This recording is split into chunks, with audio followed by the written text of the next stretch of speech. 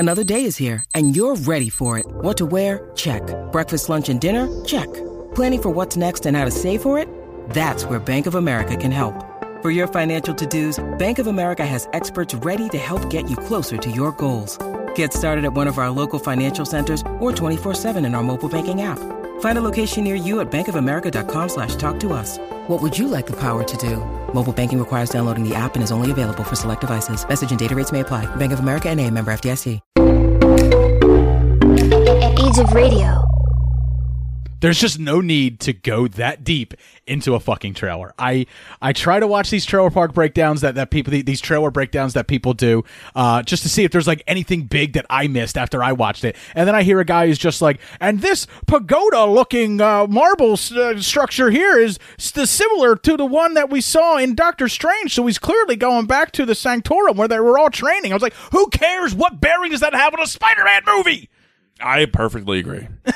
It sounds like an Ivy League fucking academic trying to like showboat his intelligence or something like that for no reason at a bar. Like, if you want to talk about a fucking pumpkin bomb and how that looks just like the same pumpkin bomb from 2002 Spider-Man, that makes sense. That has bearing on this movie. But it doesn't you know what? It doesn't matter where Wong's going. He's exiting the story, and we just need him gone so he can go fight the Abomination, because that's what we all want. Yep. It's insane, dude. It's unbelievable. Welcome to Super Movie Brothers. Let's start the show.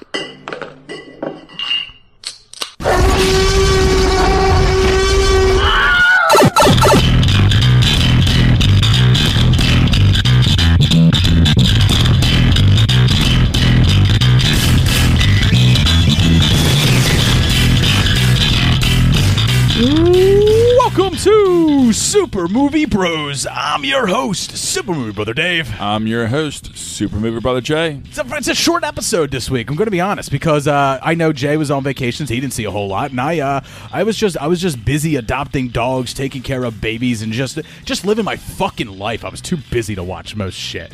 Yeah, baby. And there was all good stuff. Honestly, there was no big movies that came out in the theaters or anything like that. So we kind of like put this episode together. Like, there was a time where I was like, I don't know what this episode is going to be about, and then I was sitting online playing video games with my friends, and over my Discord chat, someone just says, "It's here," and then a link, Spider-Man No Way Home trailer, and I was like, yeah. Fucking A. Uh-huh. We got a show. We got a show now. Or we have to do a show now. we got a show. Right. I was thinking about maybe just passing on this week, deep in back. This is like more of like a soft serve ice cream episode, like nice and easy, single serving, just to wet your bill just to a wet little your bit. Beak Yeah, your little beak. But no, I was like, oh, I'm gonna jump back into the archives and maybe just play something from the past and stuff like that. But then this happened, and I was like, oh yeah, all right. But then it got me thinking about franchises and stuff like that. This is the third in the franchise, and we know that there have been some real bad thirds in franchises in history. Godfather Part 3, Spider-Man 3. As you can see here, rattle them all off. Pirates of the Caribbean 3. Back to the Future. Wow. 3. Wow. I'm not a big fan of 3. You trying to get shot, Clint Eastwood?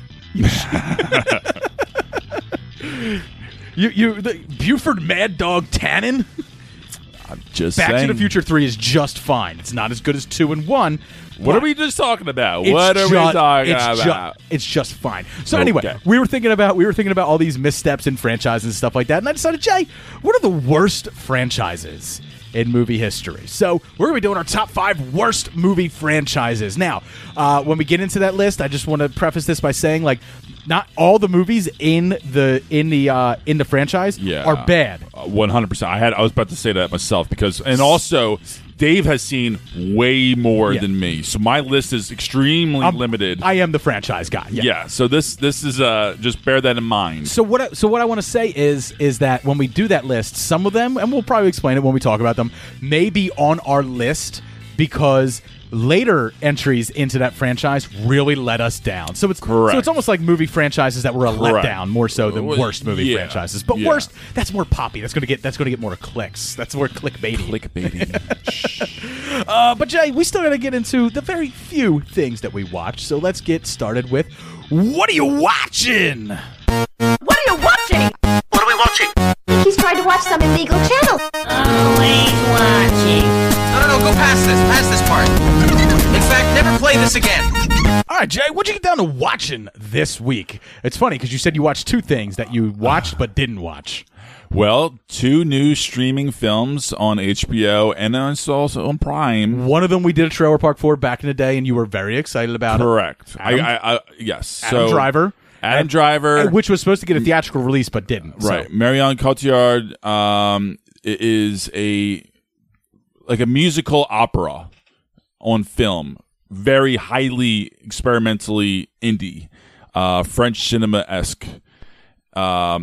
This is a challenge, to say the least, of a watch. And even for my kind of taste, I am not an opera fan. I'm barely a musical fan.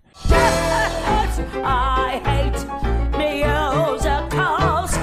And this one is really nonsensical, and I am chipping away at it. But this is I had 2 or 3 approaches on it, and I'm only an hour and a half in. So I think I got a good hour left of the movie. And what I can gather is the craftsmanship of this film is phenomenal. And I understand that you can see the display is beautiful. And you see the acting, they're going for broke. I mean, Annette is getting really good reviews. Very, that's not necessarily true. It's a lot of respectful reviews. Even people who don't like it, they can respect it, and I think I understand why it's kind of coming from the shades of like my impressions of it. But for some reason, I guess do you ever feel? I just want to know, not hitting me right. Do you ever feel like I do when you see like a review for a movie that's like, this movie's fantastic, and then like you're like, I want to watch that. Like, this guy just sold this thing, like he's selling ice to a fucking Eskimo. I'm in, and then I go to watch that fucking movie, and I'm just like, this is boring. It's pretty. But it's boring. Yeah, and it's weird because, like, this has so much crazy shit going on. But it makes me wonder. It shouldn't be boring, but it makes me wonder if like critics and people who review movies more professionally than we do watch something and see it and they go, I understand that this is technically good, so I better say it's technically good, so I don't get razzed by the rest of my culture. I hear you. By the rest of the people, my peers in this. I will say this: if you read the reviews, you can probably gather that maybe that's part of it. It's like what I'm saying, but as far as like, I didn't quite like it, but I respect it and I understand the quality behind it. Okay. Maybe. That's, I think, a big part of it. But I understand if a critic says that, where they're like, "This movie's gorgeous." It has. But you're not going to see that in the headline. You're not going to see the thing. Right. You have to actually read what they're going to put in the tagline is just like a wonderful masterpiece of stunning visuals. And Adam Driver, is the Robert De Niro of today. And then you go read it, and they're like, "This was the most boring tripe piece of shit that I ever saw." But fuck, it was pretty. Yeah, I mean, there's barely any. This is practically all musical, all sung. Almost. It's like dating the hot girl in high school. Where you're like, man, I never wanted to get inside anything more than I want to get inside her. And then you go on a date with her, and then she was just like boring as shit, and you're just like, stunning masterpiece of visual stimulation, but you're boring as shit. Yeah, check please. Yeah, exactly. So that's essentially what, and I'm telling you right now, I'm going to watch the full movie. I'm just chipping away at it because luckily there's not too much out there right now, so I'm able to do that. Labor of love. I don't think I have that patience to do. I'm trying so hard because I'm just the curiosity for the most part. There's just too many other things out there that It's an opera. It's essentially an opera, so it's going to be crazy. It's going to be very fantastical, and it's put on display. But one of the biggest mysteries that's never explained is they have. It's not really a spoiler, but they have a baby. Okay. And it comes out like a hybrid of a baby and a deer. Okay. And it's never explained. We've seen that before. We just saying. We just watched Sweet Tooth, baby. And it's named Annette, so title character. And that's pretty much where I'm at, essentially. So they're kind of like first couple months with the baby, essentially. And, am I supposed to like watch this and like? No, I don't think you're gonna like this at all. But like, am I supposed to watch this and like psychobabbly like analyze like what? I don't know. What a baby. No, I think it is. I think it's one of those weird things that like. Well, the deer simulates prey and the vulnerability of a child and the protective nature that a father feels after a baby is born. I mean, it's clear as day on screen. Yeah. No, seriously. Like, this is a big head scratcher. How was my Gene Shalit? Was that all right? Did I need to get a little louder? That wasn't that bad. Not bad. It wasn't that bad. Is Gene Shalit dead? Probably. Shouldn't make fun of the dead. I know. Leave the dead lie. So you're not even recommending a net. It's No. more, it's more like one of those cautionary things. Very It's just like, cautionary tales. check it out if you would. But Good luck. Just You'll know right away, pretty quickly on if you're going to be able to handle it or not. I mean, I love Adam. bold. I love Adam Driver's nose, though. Like, I don't know how a woman could look at Adam Driver's face. he's a and bold motherfucker. I don't know how a woman could look at Adam Driver's face and just be like, I want to ride that. But that nose might hit the clit just the right way. just the right way. Just the right way. The way it curves. You know, like so sometimes we weren't born endowed in the way that we want, but we were given the tools that we needed. Like Gene Simmons has always said, small dick. That's why I got the tongue. As he said that. That's funny. He has said that, yeah. He's not well endowed down there, but that's why he's got the for tongue. him. And for a while, I know like he had I don't know if it was a world record, but like he had like his tongue is massive. Like that's why he talks kind of. well, you see it. That's why he talks kind of the way he does, because it's almost like his tongue barely fits inside of his mouth. And maybe Adam Driver, you know, I don't know what he's looking like downstairs, but He's a tall boy. that nose looks pretty good. That nose That might big be nose. might be the gift that we didn't. And there's know some he close had. shots of his hands. He's got some big hands too. some big So hands, too. He might be He might might. be packing a lot better than me in gold shorts. I don't know. I don't know. Callbacks to a Patreon episode. All right, Jake. No, the lead-in of the main episode last week, you fucking bastard. Thank you. I hope your mother, I still hope your mother hears this yeah, someday. my aunt, cousins, you know, fucking whoever. Oh, whatever. Anyway, and then also on HBO, I'm just picturing your cousin being like, just just listening to that and just being like, yeah, he's right. It's not impressive. He nailed him. He nailed him. He got that. and Reminiscence, the sci-fi movie that just came out, starring Hugh Jackman, also starring Tandy Newton. I Rebecca heard Ferguson. this is just fucking wow. boring. Wow. Lisa Bad. Joy is the writer-director. She is behind Westworld. It's our first feature directorial debut, and you could tell it's an amateur first-timer with a big budget. Yeah, I mean, I just heard Great it was- idea. I heard Great it was- idea. I heard it was boring. Just boring. It's very boring. It's very boring. And you just don't... It's a great idea. If you had a better filmmaker behind it, it would have been really interesting, I think. But it was kind of a cool idea seeing a washed-up Miami, you know, essentially looking like Venice, Italy. You know, you have the boat everywhere. Everything is washed out. The ocean's poured into the city, you know, because of global warming. And, you know, it's hard to get into spoilers, but like, so essentially he's able to, as a private investigator, go into someone's mind and navigate and then figure out what happened in the past within their life. Or for a fee, they can relive past happy memories. Some people dealing with trauma or depression or something like that, they can do that and live a period of time reliving some happy memories, you know, things like that. So he kind of stumbles into this situation when he falls with this girl. She goes missing, and then the mystery ensues as far as what happened to her, where'd she go, what is her tale. mystery to solve, so grab yourself a Scooby snack. Yepper. Don't hold back, Scooby-Dooby-Doo. Where are you? It's such a misfire, man. It just is, you know, and it's okay. Like, you might be able to just get by watching this, but like, there's just no point, it seems like, as of right now. Again, I haven't been able to finish the movie. This is like a second or third attempt. I'm chipping away. I have 30 minutes left, and I still couldn't finish it yet. It's a struggle. It's just so disappointing, you know, but what are you going to do? All right. Well, you ready to talk about what I was watching this week? Please. So I checked out the new Starz original series, Heels, starring Stephen Amell and Alexander Ludwig, who you may remember as playing Bjorn Ironside from Vikings. So they both play brothers down south in Georgia, and the older brother, played by Stephen Amell, Jack, runs their father's old wrestling promotion, local wrestling promotion, small-time indie circuit type stuff.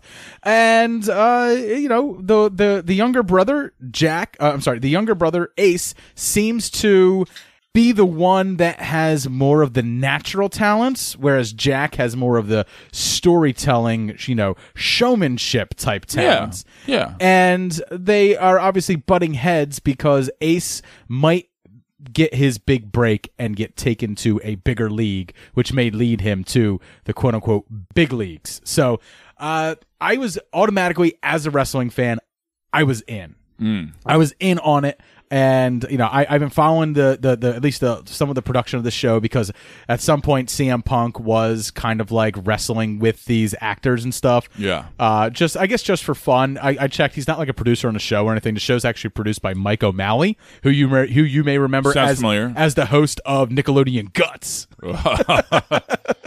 But no, so he's like an advisor. Yeah, like CM Punk just kind of like I think because he's kind of like a star, or like movie star, wrestling star. He's a public persona, and Steve Amell is a television star and stuff like that.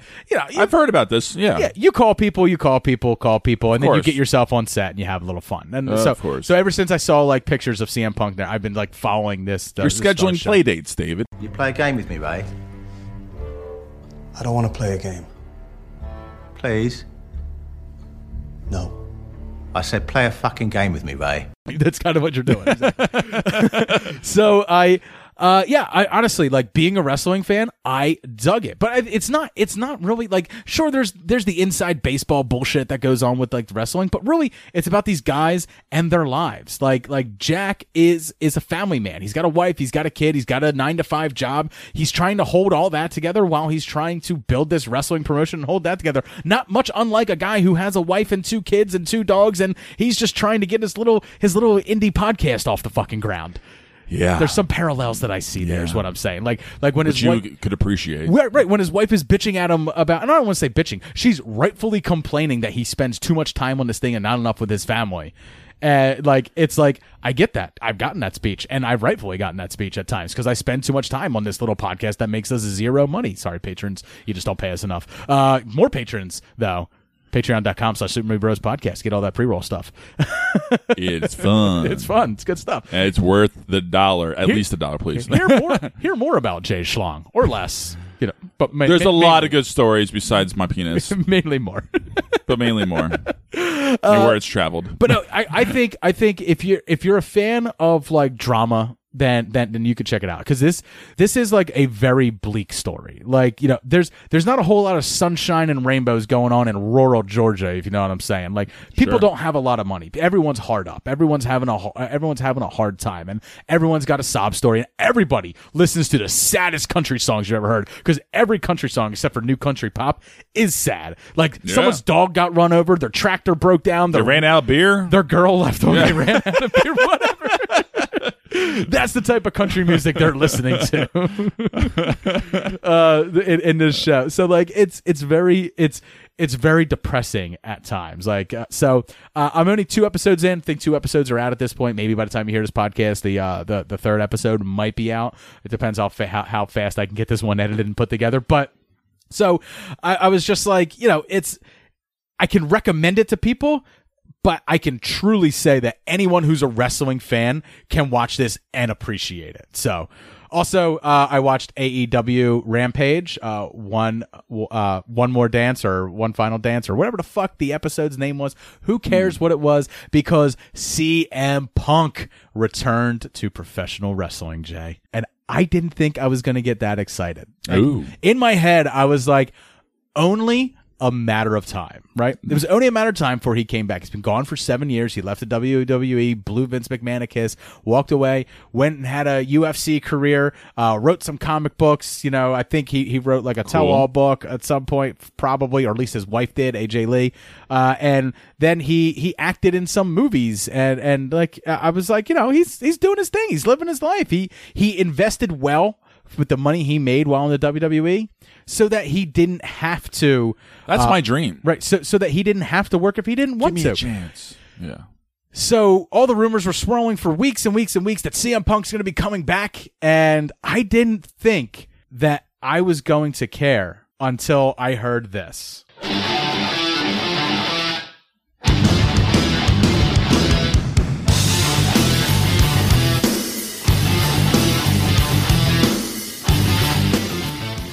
So CM Punk's entrance music plays. It's the best entrance music. I know, right? And I it hear really that, is. Looked into my eyes, what do you see? And I was just like, oh my God, CM Punk's back. And the cool thing was, like, it was so deafeningly loud inside the thing. Now, I'm Nice. obviously not in the arena to see it. I know. You can feel it. I know someone we know through podcasting world, the Amazing Nerd Show. I know that they were there for it because they live in the Chicago area. Were able to go to it. They could probably tell you how deafening it was, but just seeing it on TV, you could barely hear his entrance music. The crowd was roaring so loudly. CM Punk, Chicago native as well, so it makes sense that they would all go absolutely nuts. But he then delivers a wonderful speech, says he's got so much more to say, and we're just gonna have to tune in for the next couple weeks of AEW for him to start getting it all out. I like it, man. I'm definitely going to continue watching AEW. And if you're a wrestling fan, like Vince McMahon's been saying, like AEW is not competition for him, and maybe by the ratings and by merch sales and by sheer money and fandom and stuff like that, he might be right. But if there was going to be another war of wrestling federations like we had back in the day between WCW and WWF, I think the first shot in the war was just fired with CM Punk coming back. Okay. He's like the biggest fan favorite get that anybody could have. And I'm sure Vince McMahon has thrown oodles of money at Phil Brooks' feet for him to come back as CM Punk in the WWE. And instead he's going to AEW. Look, I'm sure a checkbook got him there too. Oh, without a doubt. A lot of incentive. But to be fair,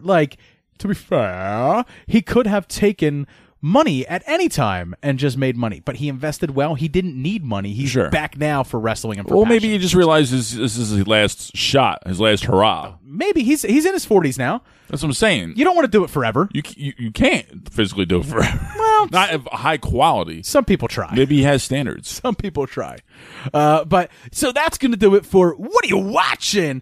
But Jay, we did get a voicemail for fact. Yes. Yeah, so let's get into this week's movie fact. You want answers? I think I'm entitled. You want answers? I want the truth! You can't handle the truth!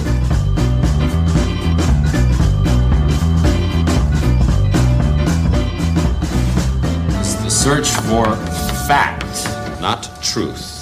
All right, Jay, this one comes from Dylan. We actually know this guy. He's Dylan from the Beard Brothers podcast. I'm good friends with him. But oh, man. I don't know if I'm good friends with him. I never asked him whether we're good friends or not.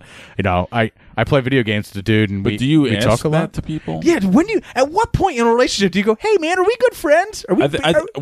When you're like 15 beers deep and when you're did me hugging and you, each other? when did me and you decide we were best friends? It happened a very long time ago. right around the time we were probably snuggled up on the couch somewhere. I was Big Spoon. Beers deep. I was Big Spoon. You were Little Spoon. Six trailers watched. Talking about life. Did we just become best friends? Yep. All right, Jay. Pretty much. So Dylan's got some facts for us about a movie that me and you did a movie cocktail for way back in season 1. It is The Thing. Hello there. Hello there. This is Beard Brother Dylan from the Beard Brothers podcast. Cody and AJ say hello. But Dave, Jay, I wanted to call in and leave you a couple movie facts from my great state of a million depressions, Ohio. You guys have talked about me on the show before, so I don't know if you want to introduce me or not, but I just did it. We already introduced you. I had a couple movie facts from my favorite movie of all time, and that would be John Carpenter's The Thing. Not that booty prequel one that was released in the 2000s. The 1980s one that is phenomenal and amazing. 1982, and, get your years one of the right. best horror movies, if not best movie ever made. So I'm due for a rewatch. I have a couple here, so bear with me. I'm going to read them from my telephone. I have the original one. I noticed I had talked to Dave about it before. He is familiar with it. But a double amputee was used to create one of the film's quintessential special effects, known as the chest chomp. John Carpenter had actually found a double amputee for Dr. Cooper, played by Richard Dice, when he attempts to revive Norris, I believe, with a defibrillator. That's a tough word for me to say. Presses the pedals against face and skin, counts his arms off. He actually used an actual double amputee from the elbows down to help create that thing. So I thought that was a fun little tidbit. Another one that I noticed when scrolling through a list of some fun trivia facts about this movie. Kurt Russell almost killed himself with a stick of dynamite. Towards the end of the movie, he gets a little TNT happy, and is throwing dynamite. Apparently, for one of the scenes, he used a very real stick and did not get far enough away from it after he had thrown it, and it actually sent him flying backwards. And had to be taken to the hospital and checked for a concussion. So that was a fun one as well. And then another one. Towards the opening of the movie, Kurt Russell is playing, McCready, of course, is playing a game of chess against one of the super smart chess computers. And a friend of mine just let me know this recently. The female voice that is used for said chess machine is actually John Carpenter's wife. So, you guys go ahead and discuss that, and I want to say thank you, and appreciate the hard work you guys put into the show. It's awesome. You guys help us create our own podcast. And go from there. So, yeah, appreciate it. You guys have a good one. I'll talk to you later. Cheers. Thanks, Dylan, for leaving us the Dylan. voice message. So, yeah, I did know about the WMPT thing. I think we might have mentioned it back when we did our movie Cocktail for the thing. But I did not know about the quarter stick of dynamite. Or not even a quarter stick, full stick of dynamite. Right. So I want to be there on the set so I can watch Kurt Russell just do like a badass walking away from the explosion as his beautiful, luscious, like brunette blonde locks are blowing in the breeze and his So beard thick. is rustling Oh, with the explosion going off behind him. Hey! Hey! Ladies! That was fun!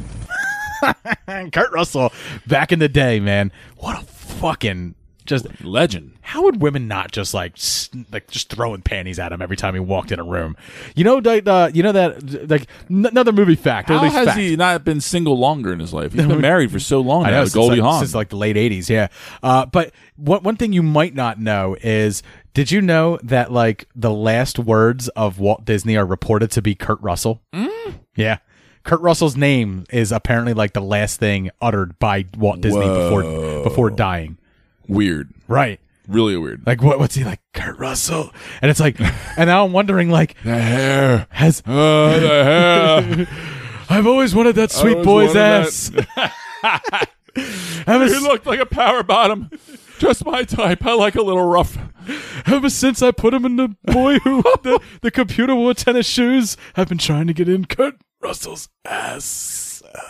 And it's like, so what do we say his last words were? Not that. just say they were Kurt Russell. Yeah. And it's like, that raises just enough questions, just alone.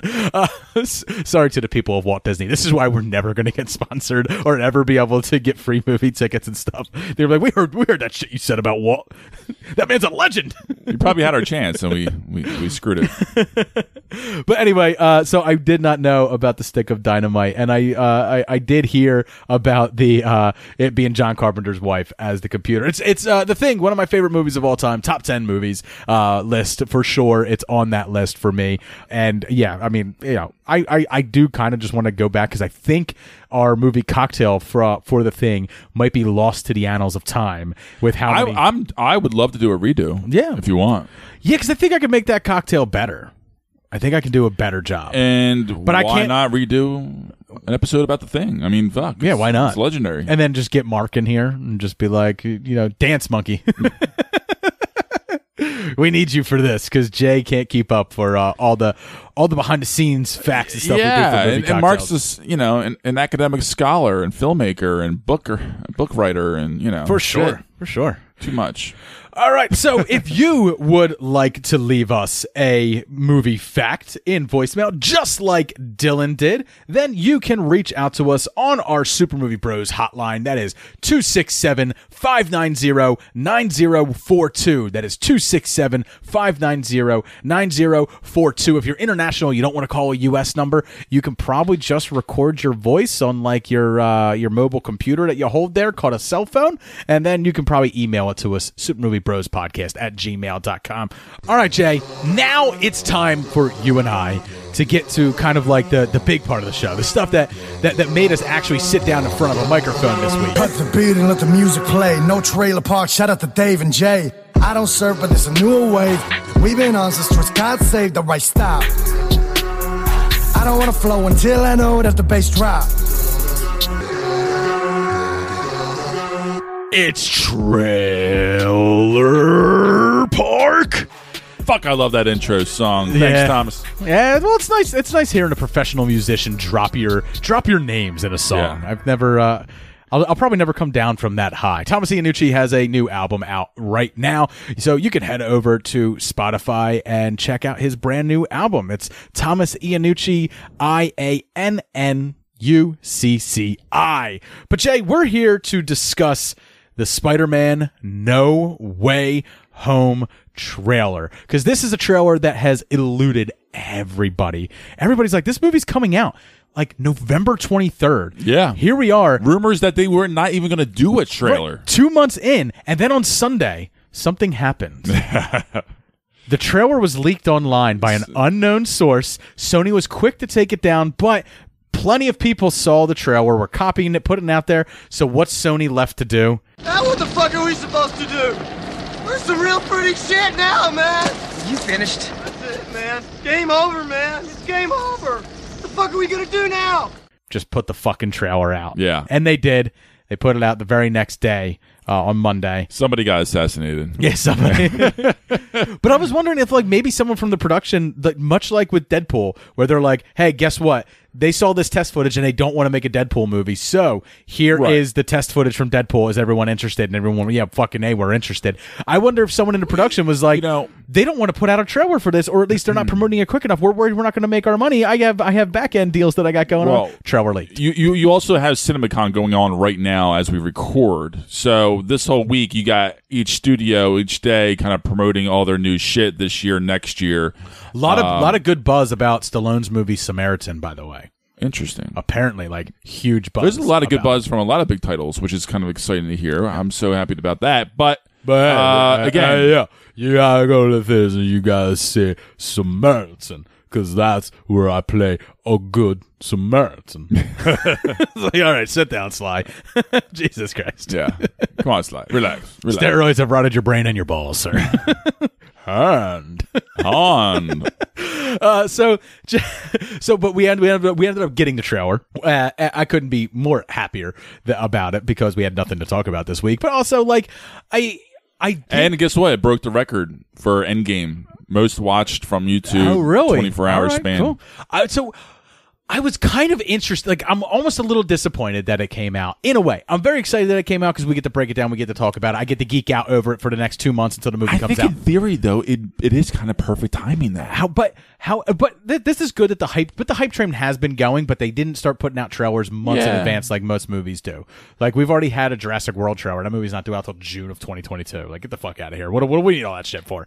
But I was kind of curious just to see what a movie without a trailer would have done in the theaters, right? If your trailer was just like the logo and it says in theaters November 23rd and it's Spider-Man and it's part of the MCU, like, I still think it would have done well. And I like the idea, and especially after seeing the trailer and what the fuck the movie's going to be about, I would have liked to have seen nothing. Yeah, I wonder if it would have been bonkers. I wonder if Sony's just like, well, I don't know, man, maybe we're scaring people away this time. Now, let me ask you this. Would you see another trailer? I don't think I want to. I don't want to. But we can't help ourselves. Yeah, no. As much as I say I won't watch it, I will watch it. I just know I will. I mean, to be fair, like, I would like to be a little bit more surprised. And there's going to be a lot of surprises. There's been tons of Shang-Chi trailers, which I've ignored, because I kind of want to go into that movie very blind. Which, great buzz for that too. I'm very happy about. Yeah. So, but Jay, without any further delay, let's get into the Spider-Man Far From Home trailer.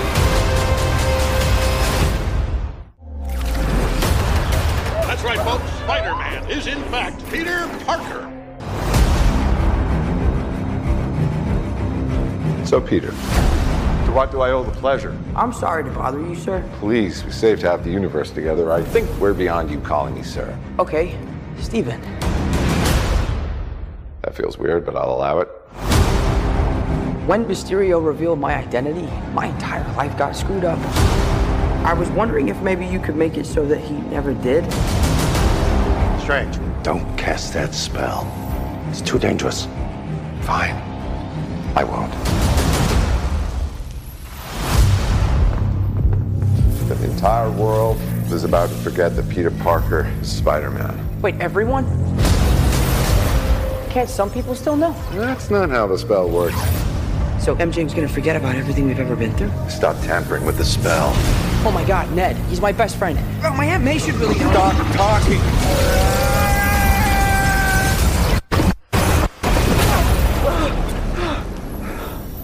What just happened? The problem is you trying to live two different lives.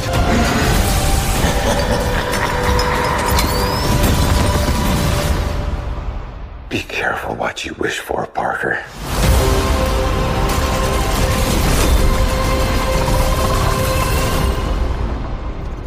Hello, Peter.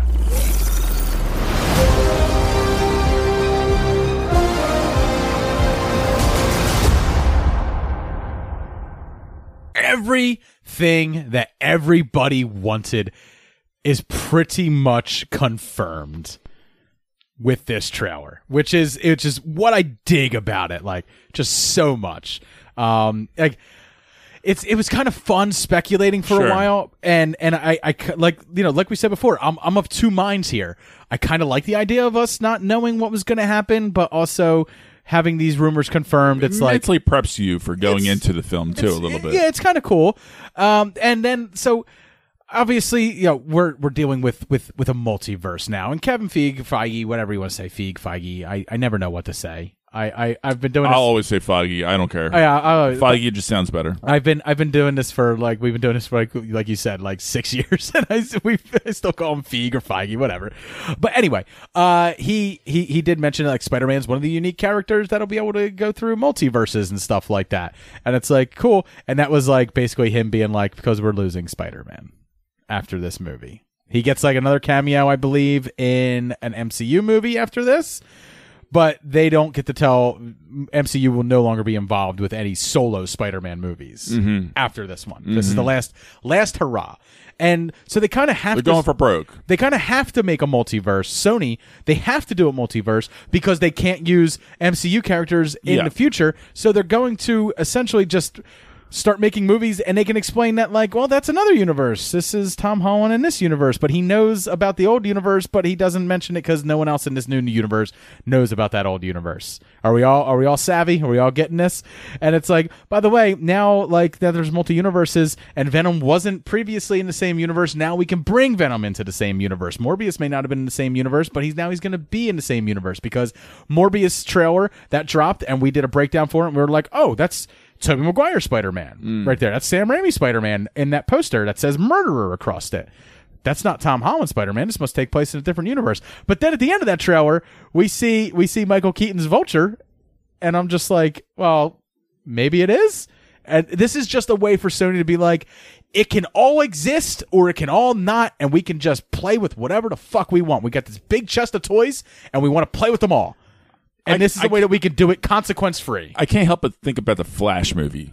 Yeah. And just to see how they're going to compare in some ways and in some ways not. Obviously comic books are a little different, but obviously comic books are always going to have paralleling stories like that, right? Like at the same time that Bucky was... But it's kind of exciting, though. At the same time that Bucky was returning in the comics as the Winter Soldier, at the exact same time going over at DC, Jason Todd was returning as the Red Hood.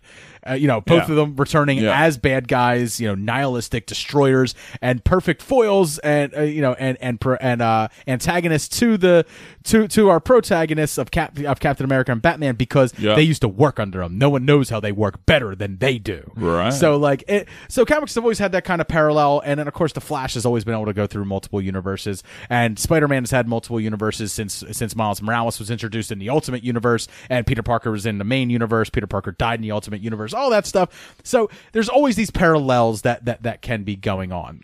So, but this is really Sony's way of just consequence-free saying like anything's possible now. We want to do a Sinister Six movie back when Mark Webb was in charge. And now do you think this is going to be sprinkled in? Do you think you're going to see it? I think so. I heard rumors that maybe they could do it, and then probably this might be the best way to do it. Well, without breaking the trailer down like too much, like I don't want to go frame by frame. I don't want to be one of those YouTube guys that sits here and it's just like, if we freeze it here at minute 2:17, we could see a bolt of lightning, and that's got to be Electro, or it could just be fucking lightning. Calm down, bro. You don't think there's a superhero movie that hasn't had lightning? I'm pretty sure every single superhero movie has had some sort of fantastical lightning display in it at some point or another. But anyway, no. So But if we look at this trailer, we do see things like a potential Sandman in it. We do see a dark shot of a lizard-looking creature creeping up on Peter Parker. We obviously see a pumpkin bomb that looks extremely like a pumpkin bomb that existed in 2002 when Willem Dafoe threw it at the Oscorp board of directors and incinerated them all. And then we also hear Willem Dafoe's we hear like that sinister Dafoe laugh. No, and then of course we see the giant octo arms come fucking flying in, and Alfred Molina, hello Peter. And I'm like, my brain is literally on fire. I know. Synapses are burning. My ears are starting to smoke. I am in full CPU overload watching this fucking thing. It's fantastic. Yeah. And I think one of the great things about it was I was really happy about it was, well, a little surprised by, but it makes sense. It's amazing how much Doctor Strange is going to be in this movie, because I think he's going to be in a good chunk of it. So kids, let Uncle Dave and Uncle Jay talk to you for a second. Back when we were growing up and we were getting superhero movies, just hearing Superman's name being mentioned in a Batman movie would have sent us into a fucking tizzy. But never in our wildest dreams did we think that multiple universes could collide and any character could step onto the screen and be part of someone else's universe. If there was ever a director of a movie that came up to Warner Brothers or any of the other studios making superhero movies at the time and said, like, hear me out, I want to tell a story where multiple universes of this character and other characters all exist, and I want this character to travel through it. Every single studio head would have been like, you're insane! Get out of here, you crazy kid! What do you think? You want people to wrap their heads around a multiverse theory? Who are you, Albert Einstein? Get out of here! That's exactly right. Yeah. Nobody wants to think about all that shit. They want to sit back, have fun, eat some popcorn, and hopefully get laid that night. Yeah, exactly. Like, it's just like, hey, everyone wants to see Batman punch the Riddler in the face, and that's it. And the Riddler is Jim Carrey. I don't care what you say. We're not paying Robin Williams a damn dime. That bastard didn't want to do my movie. Oh, he wanted to do it. I just don't think Warner Brothers wanted to pay him money. But anyway. No. So they got Jim Carrey instead. They're like, he's kind of like Robin Williams. It's like, not really, but cutting edge. That kids love him. Do not go in there. Woo! Killed me. Kids love Jim Carrey back in the day. I used to cry for a full week straight every time I caught that TV spot. The TV spot when I was a kid. Cry and laughter. It killed me. I don't know why. Ugh. Stay on target. Stay on target. So, that being said, Jay said it. Y'all kids are spoiled. Like, I never would have imagined that such a thing could happen for us back in the day. Not even just that, but also like to pull it off technology wise. Oh yeah, for sure. You know, I mean, we lived through the lull of technology where the special effects were just garbage. Well, I mean, they were pushing out a lot of stuff that wasn't up to quality. We were in high school when Spider-Man came out, right? The original Spider-Man, and that was cutting edge. And that was cutting edge because and I remember them doing interviews and being like, if Jurassic Park never happened, if CGI never became a thing, we could never do this Spider-Man here 10 years later. No, not at all. Not even close. You wouldn't even dream about it. Yeah, and it's like you all saw what we did for made-for-TV movies of Spider-Man back in the 70s. Like, that's anytime in the 90s, if they had made it, that's what Spider-Man would have been. It would have been a dude like crawling on all fours on a flat ground, and they would have just inverted the camera and been like, "Look, kids, he's crawling a wall. You can believe it now, right?" Just shooting silly string out of his fucking wrists, and then like just swinging on a rope to like break through a fucking sugar glass window, and it would have been awful. But technology came, and you know we got the Spider-Man we got. But Jay, we're getting way off target. We got a trailer that we're breaking down here. So we already did. No. So the trailer starts off with MJ and Peter laying out on top of what's probably their high school roof or just some roof. Who cares? Yeah. He's Spider-Man. He can go on any rooftop he wants. Exactly. One of the cool things. No bridges, please, anymore. One of the cool things. There's a bridge in this. I know, and it scares. I said it on purpose, and it scares me. I know. It scares me. I know. I wonder if Zendaya's contract's up when I see her standing on that bridge, knowing what I know about Spider-Man history. Gwen Stacy.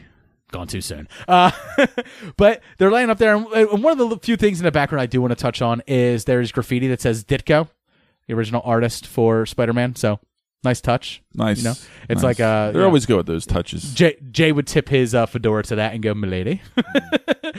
So they're up there and they're discussing like what all the newspapers are saying about Spider-Man, because at this point he is public enemy number 1.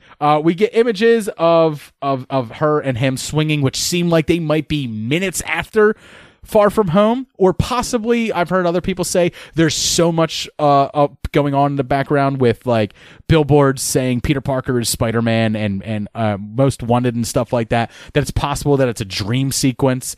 But who cares? It looks like they're trying to escape. We know that Peter obviously is going to have to continue his life as Peter Parker. He can't just be a 16, 17-year-old kid and not go to school. So he is going to school and he's essentially facing the music. And I loved like how political it is. Like he's walking into school, there's scandal going on, there's signs in the background that say we love Spider-Man, we love Peter Parker, but there's tons of signs that say traitor and stuff like that, because to people he did kill the greatest hero that anyone had ever seen on the planet, which was Mysterio. I mean, obviously it was fake, but as far as the general public goes, this guy killed the world's greatest hero. He saved New York.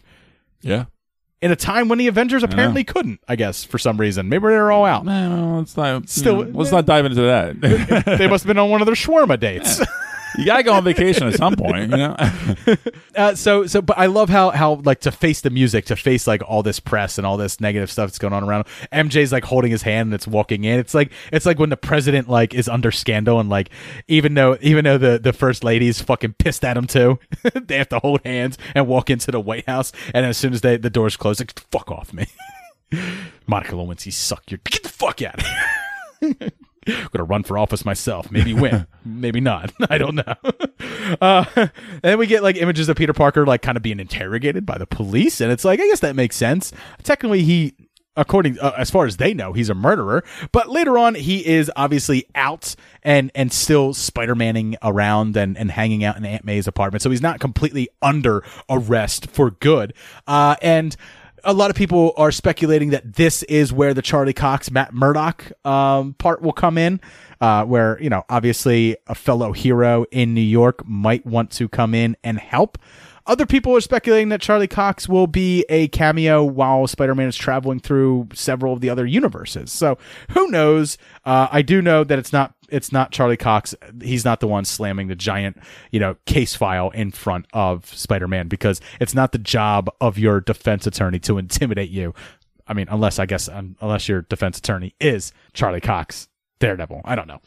But and then we also get a scene of like Aunt May and Peter Parker sitting on the couch, just kind of like vegging out, watching the news, and we can see police lights going on in the background, and they both jump up like startled. I think that's the moment where Peter Parker's getting arrested. Right. He's cuffed at the table later on. So all this shit's going on, which causes Peter Parker to reach out to his old buddy Doctor Strange, and he goes to the Sanctum Sanctorum, and he pretty much asks him for help. Sanctum Sanctorum's covered in snow. I've seen a ton of people on YouTube trying to break down why it's covered in snow. Is it because they never fixed the hole in the roof from the Hulk, and it's the middle of winter? Is it because he opened up one of those multiple environmental doors that's in the back that can take you to different portals to different parts of the? Who cares? Maybe Doctor Strange is just basic and he wanted to enjoy a pumpkin spice latte on a nice brisk morning, so he made it snow. Who knows? Maybe Doctor Strange just wanted a snow day.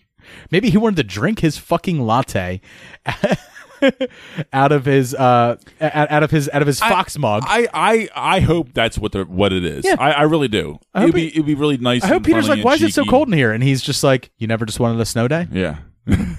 Yeah, I have. Yeah, exactly. However, with that said, his performance is a little on the heavily cheeky side. It's off. Which is a little weird to me. Here's this dude that just literally... With a lot of the footage that we saw, not just a little moment. Here's a dude who saw 4,605,000 different outcomes to the future, right? And then help Tony Stark sacrifice himself. I know. To save the world, bring back half the population. With one look. And then right after it... He's now like there's nothing heavy going on at all. He's fucking chumming it up with his 17-year-old friend. as every 40 something Is this what happens after you save the universe? I mean, I don't know. Like, do you just sort of like hit the switch and as every 40-year-old man should do after you've just saved the world? You should chum it up with your 17-year-old boy toy friend. Exactly. Exactly. Like that wink wearing college sweats. You probably got a new Porsche in the driveway. That wink he gives Peter when Wong's like, so over the top. Don't cast that spell. He's like, and Peter's like, oh, we're gonna do it. It's like I do like the My part. new best friend. I do like the part where, well, I mean, Tony's not around. He's got to look out for some. I know. He's got to look. He's got to look for some adult Somebody figure. in New York, right? I would have reached out to Captain America, but hey, you do you, Spider-Man. You do you. You go to the creepy sorcerer who's going to pluck your hair and do some crazy shit with it. But Wong warns him not to cast that spell, not to erase the memories of everybody and have it go back to the way things were before Mysterio revealed the identity of Spider-Man. Sure. So Wong goes off in his portal, and I've seen a ton of people like breaking down where Wong goes. Like, where's Wong going? I could see this marble pagoda in the background. That's from the training grounds that all the sorcerers were doing. And it's just like, he must be going off to fight the Abomination in Shang-Chi, because that's a thing that's going to happen in Shang-Chi. Wong fights the Abomination. And it's like, okay, that's cool. Who cares where he's going? He's exiting this story. Who cares? For now. Wong comes back riding the Abomination. He's just like, if you didn't watch Shang-Chi, you don't know what the fuck's going on.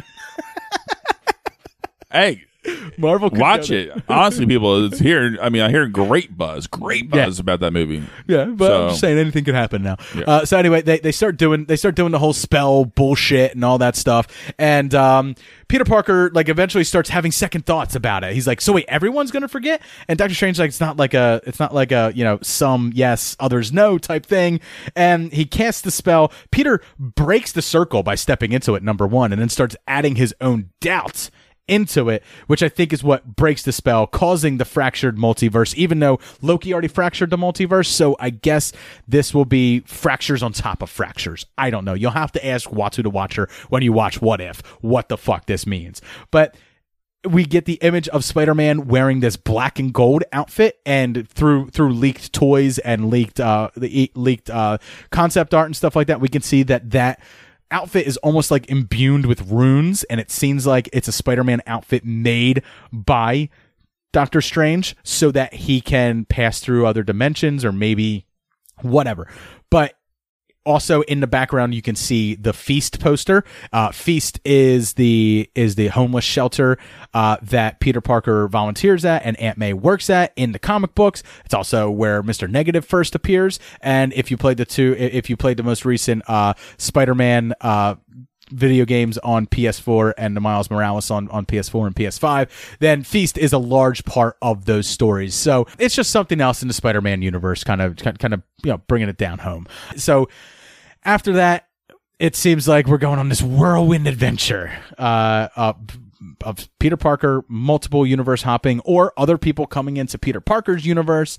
And that's where we start getting flash images of a lizard appearing behind him. We see lightning striking, and a lot of people are saying that is going to be Jamie Foxx's Electro, and he will have yellow lightning instead of blue lightning to differentiate him from the Mark Webb version of him. So why not? So hopefully we get a better version of Electro this time, because I did not like the Jamie Foxx version. We'll talk about that more when me and Jay do our top 5 worst franchises of all time list. And then also the Sand Rising, and of course the two main ones that you want to focus on. We see the Pumpkin Bomb, thus implying that there will be a Green Goblin. We hear what sounds an awful lot like Willem Dafoe's laugh at that point. And then, of course, confirming Alfred Molina with the giant octo arms, appearing as Dr. Octopus, calling him Peter. Precious tritium. Because at the end of Spider-Man 2000, Spider-Man 2 in 2005, he did learn the identity of Peter Parker. Peter Parker. Brilliant but lazy. Makes sense now. Precious tritium. And I wonder if he's going to become like a helper, to help him, fix things. I don't know. Or I don't know. But, and also, like, Dr. Octopus is a complicated which Peter character. is he talking to? Is he talking to Spider-Man? Is he talking, and it assumes it's his Peter Parker? Like, is it actually Tobey Maguire? We don't know that much. A lot of intriguing thoughts. I can't wait to see Tobey Maguire. I think in the next trailer, whenever that is, probably. And the dude hasn't really aged much either. No. I think whenever the next trailer drops, I think we will see one of the other Spider-Men also. I think that's almost a foregone conclusion that they're going to have in the trailer. I don't know, in the trailer. I think so. But all this, like, and I was sitting here watching this, and I was like, technically they set this all up in Spider-Man Far From Home. When Peter was like super cool with the idea of Mysterio being from a multiverse, and he was like, oh, there's a multiverse and stuff like that. He's like, I always knew it. I always talked about the multiverse theory, and he like goes into it and stuff like that. And I was like, they technically set this up. Like, this is why Peter can have this adventure of a multiverse and not be completely fucking freaked out by it. Because he's a smart science kid who understands that, the universe is complex and that this is always a possibility. Look, I can't express how dead excited I am for this. It looks fantastic. It's kind of nothing was overly surprising. It's kind of what I sort of expected with a multiverse type of look for a Spider-Man movie.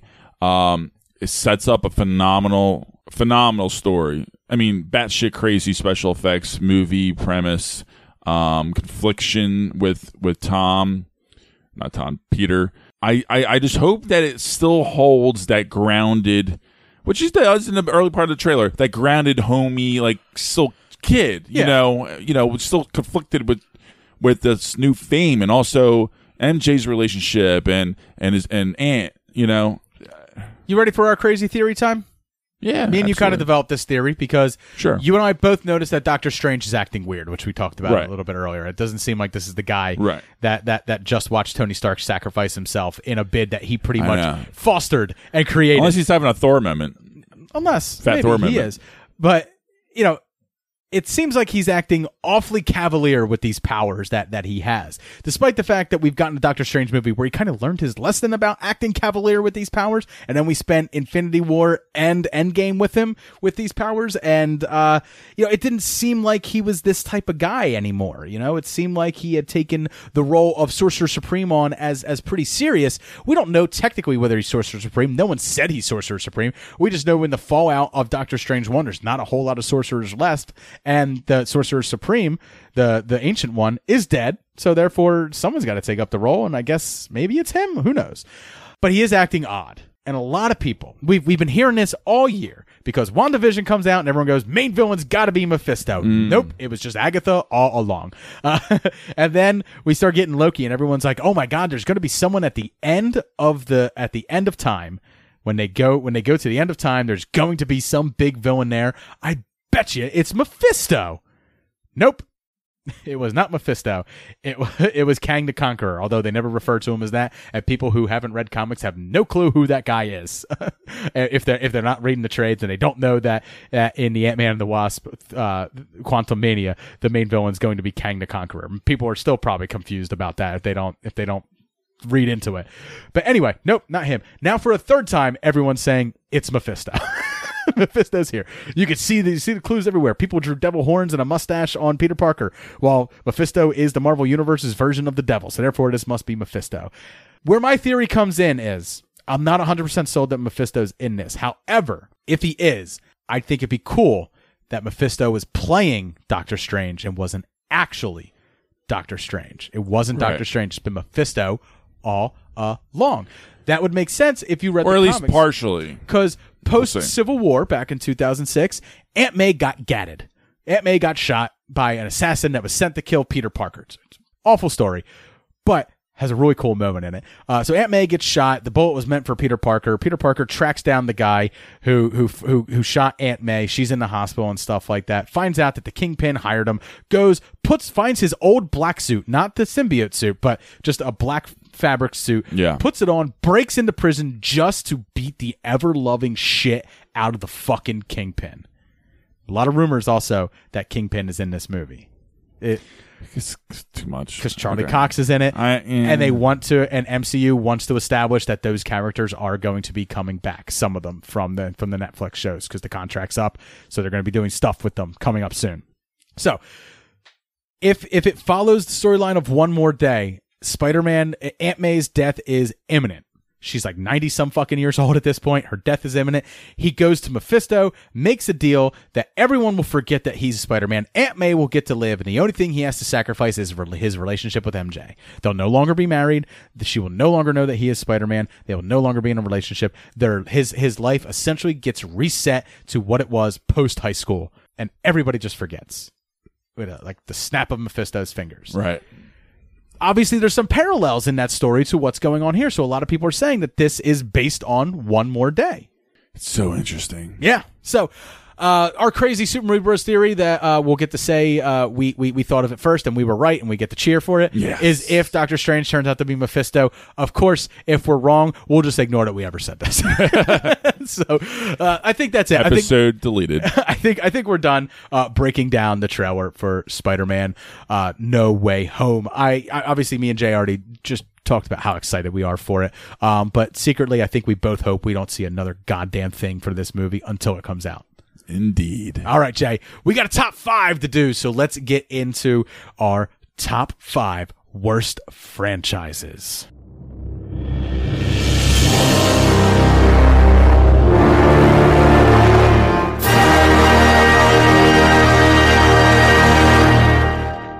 All right, Jay, you and I already issued the warning at the beginning of this that these aren't necessarily the worst franchises of all time. They may have had great starts, but ultimately they fizzled, and we were not interested in them any longer. So let's get started with you, man. What is your number 5 worst franchise of all time? I'm going to go with Twilight. I'm the world's most dangerous predator.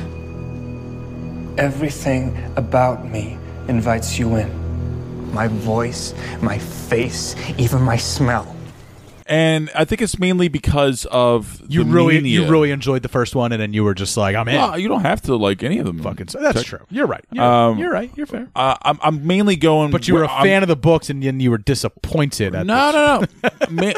It's on the list mainly because the hype and hysteria behind this franchise. Yeah, with a very subpar movie at best for each 3 movies. Yeah, they were a lot of bullshit, and it was very tripe. It was very bullshit. It was just like they were making this movie because obviously you couldn't be a studio and see that this book series was doing as well as it was and not make a movie about it. They had to. Someone had to do it, or even really improve. Not to mention, from movie to movie to movie. YA movies were all the rage at the time, and I think the fact that the first movie is probably the best one. I've never seen any of them. Yeah, I saw all 3, mainly because of work. There's more than 3, you know that, right? Is there? Oh, that's right. Part 1 and Part 2. I think of. There's 4, is there 4? And the last one's Part 1 and Part 2. I know that much. And I know there's this just goes to show how I know the series ends with a terrible CGI baby. Oh God, it is. It's so bad. Okay, so you've seen 4 of them. I saw them all. I know I've seen them all. I don't. You know what? Maybe we're not. I forgot because maybe been so we're long. not the authorities to talk about this, but you've seen them and you know they're bad, and that's enough. Correct. And that's what I'm saying, though. Like, even at this time, they had the capability. They had the money, for sure, from this fucking franchise. But they had the capability to make it at least look better. Baby included. But, like sparkling skin, like glitter like a diamond and bullshit. But, and I mean, that was all in the book. I know that. Speed, all kinds of random effects. Oh, I remember the scene. I have seen the scene done. where all the vampires are playing baseball during a thunderstorm so that no one could hear the loud cracks of their so corny. I think that's kind of neat. That's how Superman would go play baseball. Where he's like, but like the effects of watching them go run around and do certain things, it was way. Even when this movie came out, you weren't the target audience, buddy. No, I know, but usually I can see something, and there's moments that I see something. I see some of the relationship torment with Edward Cullen. The only thing you see is Robert Pattinson. That's all you see. And at least in the first movie, he's really good. Okay, I think. All right, I'm going to move on from this. Sorry, but yes, this is the whole point of this list. It's true. Talking about dog shit. Mine are a little bit more hot takes, I guess you would say. My number 5, Jay, is the Alien franchise. Watch me. I'll do the fingering. Which I love Aliens. I don't truly despise Alien 3. There's things I like about it. We did an entire movie cocktail on it on Alien 3. Oh, good for you. But Alien Resurrection is where it really starts getting like, all right. I'm surprised this is made your 5. This is bad. I think there's too much good in it. And then they go and they make but AVP. And I'm like, all right, I'm down with AVP. Yeah, you know me. And AVP turns out to be PG-13. And I'm like, what? Why? No, you can't do this. And then they make AVP Requiem. And I was like, this is just god-awful. And then the master himself returns, Mr. Ridley Scott. Oi, yeah, I'm going to tell you a fucking alien story. It ain't going to be about no fucking aliens, though. Sure, it could be in the universe if you want, you fucking twats. Oh, Ridley. And we get Prometheus and then the far more maligned Alien Covenant. I actually defend Prometheus at times. It just seems like this is a franchise that it had such masterful first outings. Like, you know, we and two completely different outings as well. We get Ridley Scott's masterpiece in 1979, which is just fantastic, suspenseful, claustrophobic horror. It just works on so many levels. And then we get, on the complete opposite realm, the ultimate bro dude shooter of an action movie directed by James Cameron, where it's like every possible level of detail has been paid attention to by the man, and they're both fucking fantastic. And then we just start getting diminishing returns. And then when we saw a glimmer of hope of Ridley Scott coming back, we got Prometheus and Alien Covenant, and we just all went collectively like, fucking what? Yeah, I know. It was a slap in the face. It really was. That's why it makes the one of my worst franchises. Yeah. Okay. See, I forgot about a couple of those movies that you mentioned, and I did not think about including Prometheus, which makes sense. How the fuck could you forget about me? Not how Ridley Scott talks, but this is how in my head Ridley Scott talks. So. Well, that's in my mind too, because obviously I've been hearing Ridley Scott every week my last 6 years of my life. It's been a while since Ridley Scott has appeared on the show. It's usually once every 4 or 5 episodes. Anytime he's in the news, that's when it comes up. Or we mentioned he's a big player in Hollywood still. We mentioned something like this. Yeah. He was still out there recently. We did a news story probably almost a year ago. At this point, he's coming out with 2 movies this fall. But he was trying to get. House of Gucci and Last Duel. He was trying to get his third Alien movie made. He was trying to find out just close it out. But then Disney acquired and stuff, and he was still sitting there. He's like, "Hey, you think I'm gonna work with the House of fucking Mouse? You got another fucking thing coming."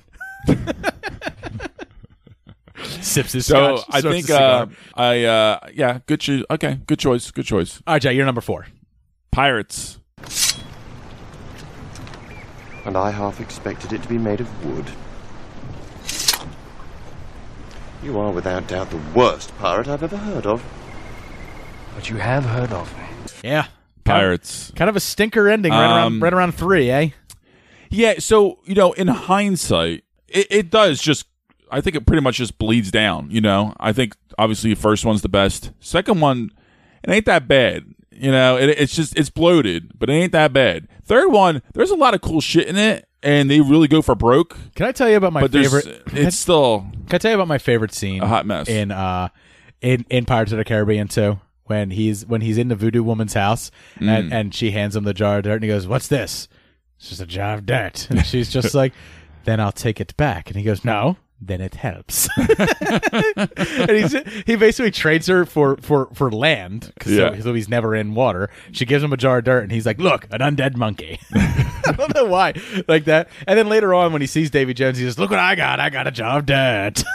I'm like, he's just so good in that role. I know. That, like, even when all the other bullshit's going on around him, I'm like, I don't like any of this, but I'm just waiting for the next frame of footage that has Jack Sparrow doing Jack Sparrow shit in the background. And that's where I lead into my big problem. When I mentioned in the show a bunch of times, I think Jack works so much better when he is the supporting, lead, but like in an ensemble, more of an ensemble piece, not the lead actor. The third movie driving the movie. The third movie made sure that you knew that he was the main character of it so much that they split him into 6 different versions of himself. And it was weird, that alternate universe kind of thing, whatever that was. Yeah.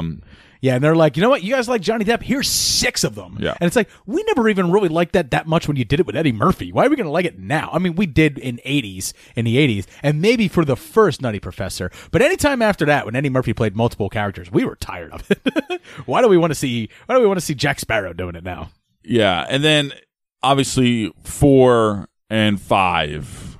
Wow, that was really bad. 4, 5, and in particular was so nonsensical. It's not even diminishing returns right now. Horribly directed. Like Disney's bouncing checks with us at this point. That's how bad it was. And 4, there's fun to be had in 4. It's the problem is it's just a standalone, and it bring in some new characters that just didn't quite work. Right, they're not even there in the next one. And 5. I know, and 5 is the most forgettable, nonsensical movie. Hey, but she turned out to be Barbossa's daughter, right? So, spoilers. Sorry.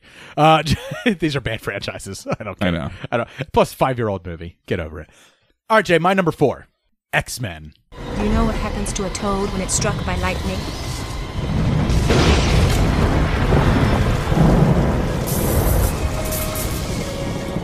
The same thing that happens to everything else. Fox's X-Men franchise. I thought about putting that on. Here's why. Okay. Love X-Men. Love X2. Love, there's a lot of bad shit. James Mangold's Wolverine. Obviously, absolutely adore. Still think it's a masterpiece. Logan. And then we also get the Deadpool as Deadpool and Deadpool 2 as offshoots of that. Like, love it all. Love that stuff. But then there's X-Men 3. And First Class is good too. I put that in the good camp. This is almost like the X-Men universe was like watching Star Trek back in the day. One good, one bad. One good, one bad. One good, one bad. For every Star Trek the motion picture, there was a Wrath of Khan, which is like a masterpiece. And then you get a Search for Spock, and you're like, it's all right. That's the way X-Men was. It was just so up and down for so fucking long. They bring Bryan Singer back. We get Days of Future Past. Good. But then we move into Rise of the Phoenix and all this other shit. And I'm just like, this is all just it. And they muddied the universe so much that it's practically unwatchable, to the point where like they made a movie to fix that very thing called Days of Future Past, and it fixed it all. But then by the next movie, they're like, nah, fuck it. Fuck all that. That's out the window. Who gives a shit? We're going our own direction again. It's just the most whiplash I've ever gotten from a franchise ever. Of that caliber and size, right. To the point where, like, when the final movie in the franchise was coming out during Fox's fucking Death Adder, they're like, fuck it, just put it out. We don't even know if it's terrible. It's bad. And guess what? We couldn't even find someone to direct it, so Simon Kinberg, who's been the producer on all the X-Men movies since the beginning, he's just going to direct it. He's taking one on the chin for the team. Like, 'cause this movie's fucking bad, so bad, and that's it. It just comes down to that. You just get whiplash from this fucking franchise with its ups and downs. Every time they had to stop and they had to restart, it's like they got they got their wheels out of the sand and they were no longer spinning their wheels, and they're going forward, and we're all fucking happy as fans. We're just applauding them for getting it right, and then they immediately stumble again right after it, and you're just like, fuck this. And now I can't wait to see the X-Men be brought to life by the MCU. So I really hope so. I'm really looking forward to that. I think that's going to be one of the more exciting elements of that merger. But I'll always watch Logan. Oh, just look at that fondly. Absolutely. Fantastic movie. All right, Jay. What is your number 3? I'm going to go with the Hangover franchise, actually. How'd that sound? So long, gay boys. Ooh, bit of a hot take. A little bit of a hot take one. I know. Hot take? Mainly because I know exactly what audio clip I'm going to play. I know I'm going to play Leslie Chow. What you talking about? That him? You didn't suck on these little Chinese nuts. It's funny because he's fat. It's terribly racist for me to do that, but It's just so spot on, though. It's just so spot on, though. It's not racist because you're nailing it. It was so good. I also love when they keep calling a Mike Epps Black Doug. He's like, easy with the Black Doug shit, all right? Anyway, first movie's gold, but go ahead, get into why you're getting into First movie's gold. Second and third movie, they literally follow the tropes of the first movie and its success. We've seen it time and time again. And you can't replicate the comedy that you got in the first one. Correct. Zoolander 2, awful. Anchorman 2, awful. You can't recapture this like Coming to America 2. Yeah. Awful. You can't capture that lightning in a bottle again when you strike gold. The best thing I think you humor's can do, challenging enough. Yeah, you know, I think the best thing you can do instead of rehashing those old jokes in a new setting and stuff like that, you get the entire cast and crew back together to do a completely new story, original, and not even do the characters. Kind of like what Broken Lizard has always done. Remember when Broken Lizard returned to Super Troopers? Terrible. I always think that's the best thing that you can do. I think they just had so much talent that there was no excuse to do that. It was such a cop-out, and I thought there was such an opportunity to really do some fun stuff, really funny stuff, and it just didn't work for me whatsoever, and I was a huge disappointment because I was a big fan of the first one, and they completely they broke my heart for the second movie and the third movie. I'm like, why are these movies here? And then Jay rode why? Jay rode the boat out to the middle of the lake, and he's like, "You broke my heart." Shoots it in the back of the head while the hangover says the Hail Mary and drops it in. Godfather 2 reference. What up? What up? And it was just one of those things where like each character, obviously, sure, I'm gonna laugh from time to time maybe, but it did not work. And the fact that they disrespected the audience so much by having the exact same story. Oh, you had a baby in the first one? We'll give you a monkey this time. It's just a fucking joke. Yeah, it was horrible. We had Mike Bad Tyson. joke. We had Mike Tyson in the last one. Well, we're going to give someone a Mike Tyson tattoo this time. You know what I mean? Like it's just like it's like we have to call back to the jokes we did in the first one because that's what people expect. But I don't like that. I don't think that's one of the things I always respected. It's an eye roll thing more than an actual joke or a fun thing. It's like that's one of the things I always respected about the Vacation franchise with Chevy Chase and Beverly D'Angelo, and the fact that they never called back to their old jokes. Yeah. They always put them in a new situation and and it was a little. And I wish they kind of went with that approach. Yeah. Right. Don't even make them the same characters. Bradley Cooper, he's a new character. Like that's what I'm saying. Do a cast sequel. The point is, they were so fleshed out well in the first movie, with the opportunity to still expand and just make them thrive even more. And they just didn't do it. I just was really disappointed by it. It was really bad. disappointed. It was bad dick, just like you give every woman bad dick. I've been good lately. All right, Jay. My number 3. This one's obvious. I don't think I have to go into this too much. Resident Evil. You're all going to die down here. I've heard that before. Paul W.S. Anderson, just fucking forget about it. Fucking terrible. It's awful. I think the first one was like promising if you liked zombie movies, which was all the rage at the time that it came out. But also if you were a fan of the video games, you were just like, huh? What? The fuck is this? Who the fuck is Alice? That's not. Just give me fucking Jill Valentine, fucking Chris Redfield. Just give me that shit. That shit worked in the video games. The video game story is fucking batshit and insane, but I respect it a whole lot more than this franchise. Because by the time you get to like 3, it's not even recognizable to the video games anymore. They're just like, here's a character who's in the video games, Leon S. Kennedy. You guys like him, right? Well, here he's here now. We're doing him now. Okay. If he's nothing like you saw him in the video games, though. Right. But he looks like him, kind of. Maybe. I can't believe I finished this franchise. Yeah. I remember when the last one was coming out, and I was like, it's the end of an era. I mean, I got to see it, right? Once you start, you can't. I got to see it. You can't see something to go. I mean, as far as like ridiculous bullshit action goes, that could like never happen with absolute batshit crazy plot points. I couldn't tell you, Jay, from 3 to 7. I think that's how many there were. 7. I'm not sure. From 3 to 7, I couldn't tell you which bit happened in which movie because it all just blends together. Far worse than like the Fast and Furious franchise does. This is the absolute worst when it comes to that. So yeah, Resident Evil, obviously. Jay, what's your number 2? Men in Black. You know what the difference is between you and me? I make this look good. Really? Just because of International? 2 and 4. Yeah. Okay. Bad. But Real 3 bad. But 3 made me cry. 3 was phenomenal. 3 made me cry so 1 and hard. 3 are fantastic, but 2 and 4 were absolute trash. Jay gets to see his daddy, and his daddy was a hero. Trust me, I cried too. That was one of the most shocking movies. Believe me. Josh Brolin does a spot-on fucking Tommy Lee Jones. Phenomenal. So good. He deserved an Oscar for that fucking performance. I demand you put Men in Black on your honorable mentions list and take it off of your main list. I demand it. Now, do it. Take it off. 2 out of 4. That's true. It's a 50. I mean, but to be fair, if your batting record was 500, you'd be pretty solid with that. You'd be all right with that. You'd stay in the majors with a 500 record. Yeah, but like you're like your range is like an A to a D, and there's no in between. You know, it's true. It's pretty brutal. 2's bad. It's pretty jarring. 2 bad. It's pretty jarring. 2 is just like, what's popular right now? And they're like, that guy that hurts himself on TV, like Johnny Knoxville. I'm like, yeah, get him. He does some funny shit. It's jarring, man. It's jarring, and that was part of the thing. And for them to come back and completely go into a whole different outlandish route again after they rebounded with 3. Right.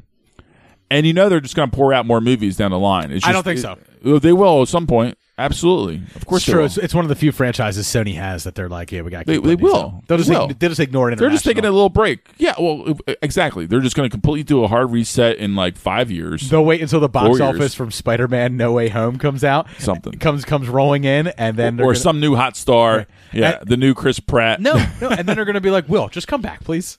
And Will be like, yeah, I guess. Why not? Yeah. Money talks. So it does for Willie. All right, Jay, my number 2. I don't think I need to explain this very much. 1 and 2, masterpieces. Everything after, not so much. Terminator franchise. Bite me. That is a very immature response. Yeah, another one I considered. Yeah, I know. Terminator franchise. So, I mean, like, look, 1, obviously great. One of James Cameron's first movies out of the gate. He knocks it out of the park with this wonderful sci-fi horror hunter killer type story. That's great. And we also get like the final girl in Linda Hamilton and stuff like that. It fits the bill for the 80s and it works really, really well. Holds up to today. Then we get T2. Arguably the greatest action movie ever fucking made. If there was a Mount Rushmore of action movies, James Cameron has 2 on that list. I know. He's got T2 and he's got Aliens, both on the fucking Mount Rushmore of action movies. So when you get to 3 and you get like Arnold Schwarzenegger putting on like star glasses because he went into a gay biker bar this time instead of a rough tumble biker bar this time, I was like, oh, this is the type of movie we're doing. I get it. Hate it. We're gonna start poking fun at our own tropes. Okay, all right. No, I'm not down. And then they were like, you know what? It takes you out of the movie so badly, and you understand that this is now trying to make a quality movie. But then the studio gets it. They're like, all right, my bad. We did wrong. Tiger, get out of the cage, bro. Tiger, get out of the cage. But we're going to put the tiger back in the cage now, and we're going to give you the story you always wanted. We're going to show you the human resistance fight against the machines in the future. And guess what? That Batman you guys love all so much, Christian Bale, he's fucking in it. And he's a great actor. You can't say shit about this movie. What the fuck are you doing? Are you professional or not? Yes, I am. And it was fine. Terminator Salvation, it's got its problems. Don't get me wrong. It's a C+ movie, but it's a C+ movie that I enjoy. You could also see the merits of what they were trying to do and accomplish, and it didn't quite succeed, but it was still respectful. Terminator Genesis, Dark Fate, and everything else that happened after that, can't get down with. I know in our review, we kind of defended Dark Fate in a way, but we were taking that as a movie. Dave more than me, yeah. But we were taking that as a movie in a vacuum, like as a movie itself, it works. But when you look at it in the franchise, it just really doesn't. And fuck it, man. This franchise is just, again, like the X-Men. It's wildly disappointing. Yeah, or more like Alien. It's major highs and just the lowest. Well, it's just you started off with 2 highs that you could never match again. Just stop the T2, man. And exactly. They stopped the apocalypse from coming. They stopped Armageddon. They haven't come close. And that's it. And they destroyed the Terminator. There was nothing left of it. And now it'll never happen. And they can go on, live their lives happily ever after. I'm down with that.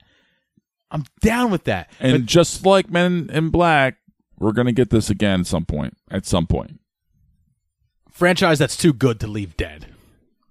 Which is hard to say because I know it's been so long since there's been a good one. So it makes you wonder. It does make you wonder. It's got a 500 record, but it's too good to leave. So, all right, Jay. You are at your number 1 now, yeah? Yeah, I actually did not honorable mentions? do any honorable mentions. Of course, because obviously, like I said in the beginning of the episode, as always with all these lists, I haven't watched that many franchises, and also it's a challenging list because, like we've discussed already, there's a lot you can argue with a lot, and there's a lot of movies that are like, a lot of good shit, a lot of bad shit. Now, what does that warrant? This and that. There's reasons why I have certain things on my list, and my number 1 is highly controversial. Okay, we'll see. So, Jay, my honorable mentions: Underworld. So, werewolves versus vampires, promising first movie. Yeah. Completely diminishing returns from the second one all the way through till whatever it was. I think it was one of the first movies I gave an F to on Super Movie Bros. Blood Wars, I think it was. Underworld Blood Wars. Who cares? Kate Beckinsale needs a paycheck. Here comes another Underworld movie. It's the type of thing where it's like, I like this idea. I'm down with vampires fighting werewolves. Yeah, let's do that shit. But just like the Resident Evil franchise, it's just... It never takes it takes itself too seriously. It's like it almost tries too hard, But anyway, I don't want to spend too much time on these. Twilight, you mentioned, Jay, the Saw franchise, right? Promising like 1, 2, even like 3. I'm not tired of it. But by the time we're now getting to, I think I did the review this year for, can't even remember the fucking name of it. The one with Chris Rock. Oh right, Spiral, right? To the point where we're at Spiral now, and I'm just like, nope. Spiral was a step up, but we're talking like a minor step up. Yeah. We're not talking like much. I don't think I gave that movie too good of a review. Half step but up. The Saw franchise, it's just like, I dug the concept. I was down with it, but we're a little long in the tooth now, right? It's time has passed us by. We're no longer in that horror realm of shock horror. But they still keep trying to make them, and now they're like, we'll start a new franchise. And now the rumor is not only are they going to make more Saw movies, but they're still making Spiral movies as well. A franchise branched off of an awful franchise. Nothing sounds worse to me. Rambo is my next honorable mention. Yeah. Because how do you go from at least a masterpiece of a script that is First Blood and then get Rambo 2 and 3 out of that? Literally, the First Blood is about a veteran with PTSD post-Vietnam who then goes on killing sprees in 2 and 3. And it's like, no, the killing is what broke his brain in the first place. Why would he sign on for this? Why would you do this? You're literally betraying the heart of the original story. And then they try to bring it back with Rambo in 2006 with where he returns. Right. And that one was like, okay, I get it. I'm now getting a war-torn veteran with PTSD. We're getting elements of that here. He begrudgingly gets into another fight to protect people. It's not about him being hired by the government to go kill random brown people in the desert this time. But then, of course, we get Last Blood, which came out, I think, earlier this year or end of 2020 or early 2020. Anyway, Last Blood, just fucking awful. We did a review on it, and I talked about just how bad it was. Jay, my final honorable mention. This is a Spider-Man franchise. The Amazing Spider-Man with Andrew Garfield. First one's fine. I liked Andrew in the role. I liked the first one. Yeah. I was okay with it. Hated the portrayal of the Lizard because they took away his family, betraying everything that character was all about. He literally did everything for his family. Sad. And then they're just like, oh, but don't worry. We gave him, a reason to. We gave him a motivation. He was best friends with Peter Parker's daddy, so we're gonna sow the seeds that like Peter Parker's parents were like super spies and like SHIELD agents and shit like that. And it's like, whatever, just tell me a Spider-Man story, for Christ's sakes. Why are you doing this? And you're destroying one of like a classic Spider-Man fucking villain as well. Like, you had a really good Stan Lee cameo. I give you props for that, where he's the janitor and him and the Lizard are fighting in the library. Fantastic. That is good. That is very good. But then you give us the second one in the franchise, and you're just like, oh, by the way, we're going to do the Spider-Man 3 thing, but we're going to do it real early in our franchise. So here's Electro.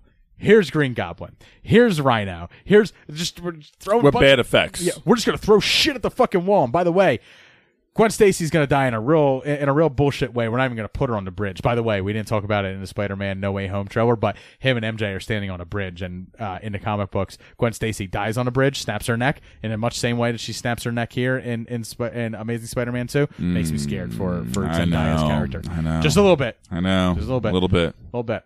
But I'm sure she'll be fine.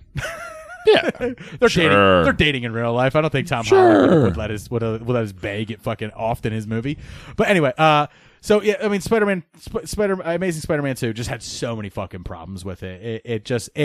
It gave us the Green Goblin story with Dane DeHaan that was just completely unearned. He just goes home and just becomes Green Goblin and then comes back in a ugly motherfucker in the end of the third act to just fucking wreak havoc. And I'm like, this makes no fucking narrative sense at all. He's already defeated the main villain. Like, why are we even tacking this on? Because we want to build a franchise. We want to get to the Sinister Six, and that's where Sony's fucking binoculars were at, and they were just focused on that horizon, and they failed to make a good movie because they were just focusing on the future. Yeah, all right, Jake, number ones. Number one. Let's get into it. Highly controversial.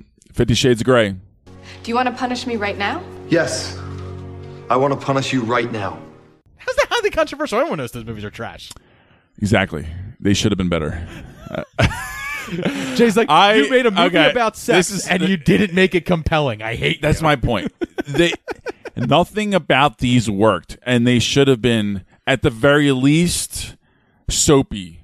And the soapiness didn't work. What Jay's saying and what's even worse is this is supposed to be like a hard R sexy movie, and it was the least sexy movie of all time. You guys just heard, and it Jay's, could not improve upon it. And they made 3 of these motherfuckers, and I saw all goddamn 3 of them. You just heard Jay's movie, the way he says movie, but because I was so pissed off. What you're saying is, at the very least, you wanted to. I wanted to see a sexy movie. You wanted to jerk off because there's no sexy movies anymore. And this is about, like, you know, I kind of grew up in the soap opera shit with my grandmother and all that. Yeah, me too. I watched them with my mom. And, you know, so at the very least, like, I can get behind some silly movies like that from time to time. And the fact that they were making a fan fiction Twilight book that was really beloved, and it was going to be a hard R, and it was going to be more grown up, more sexy, all this shit. But what you're saying is that you wish you could have jerked off to these movies. No! I just, or at least be turned on by them. All right, like Basic Instinct. You know, like there's a lot of sexy scenes in that movie, right? I know. I'm following. Alluring, fun thing, something like that. You know, and there was nothing. It just did not work. It was so cold. It was not a turn on. Not even on my radar because I never watched any of them. So complete trash, complete letdown, huge letdown. Jay, my number one is not some huge surprise, right? It's not a hot take. I think everyone expects this. Transformers. Hey, Mudflat, what are we going to do with this shrimp taco? Let me just bump a cap in his ass, throw him in the truck, and then nobody going to know nothing, not me. Yeah. I'm a little surprised. Promising first movie. I'm a little surprised. I was expecting maybe Jaws or something, you know? Yeah, that could go on there. I'm surprised it wasn't even on your honorable mentions list. To be fair, you're right. I was actually expecting since it wasn't on your honorable mentions, I was expecting you to say Jaws. Here's the thing. I think because I grew up watching Jaws, Jaws is probably, I'll say this now, but I might change my mind at some point. It's definitely on my top 10, certainly in my top 5, but maybe my favorite movie of all time is the original Jaws. Yeah, I would say that. If someone asked me what yours is, I would probably just say that as a default. It's Jaws or Empire Strikes Back. Yeah, I would say Jaws as a default, and then I would also just have to come back with the whole Star Wars thing. Yeah, of course. But, you know, as a kid watching Jaws, like, I liked 2. It was fine. You know what I mean? 3, they're in SeaWorld. I loved SeaWorld when I was a kid. You know what I mean? Like, you know, and then the 4th one just happened. And like, because if you notice, like most of the ones had more recent entries in the franchise. You grew up being submissive about it all. Exactly. Yeah. Exactly. Yeah. Right. It was an abusive relationship.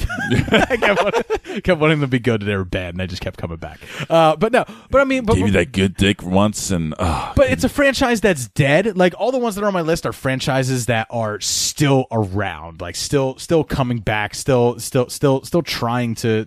I understand. I understand that. Jaws is in the past. I've made my peace as an adult watching it, but as a kid, I didn't care whether it was Jaws 2 or Jaws 4. But I did always know that Jaws 1 was a fucking masterpiece as a kid. But and it is. Yeah, it was always my favorite, obviously. But like Jaws 2, Jaws 3, Jaws 4, I'll watch them all. Who cares?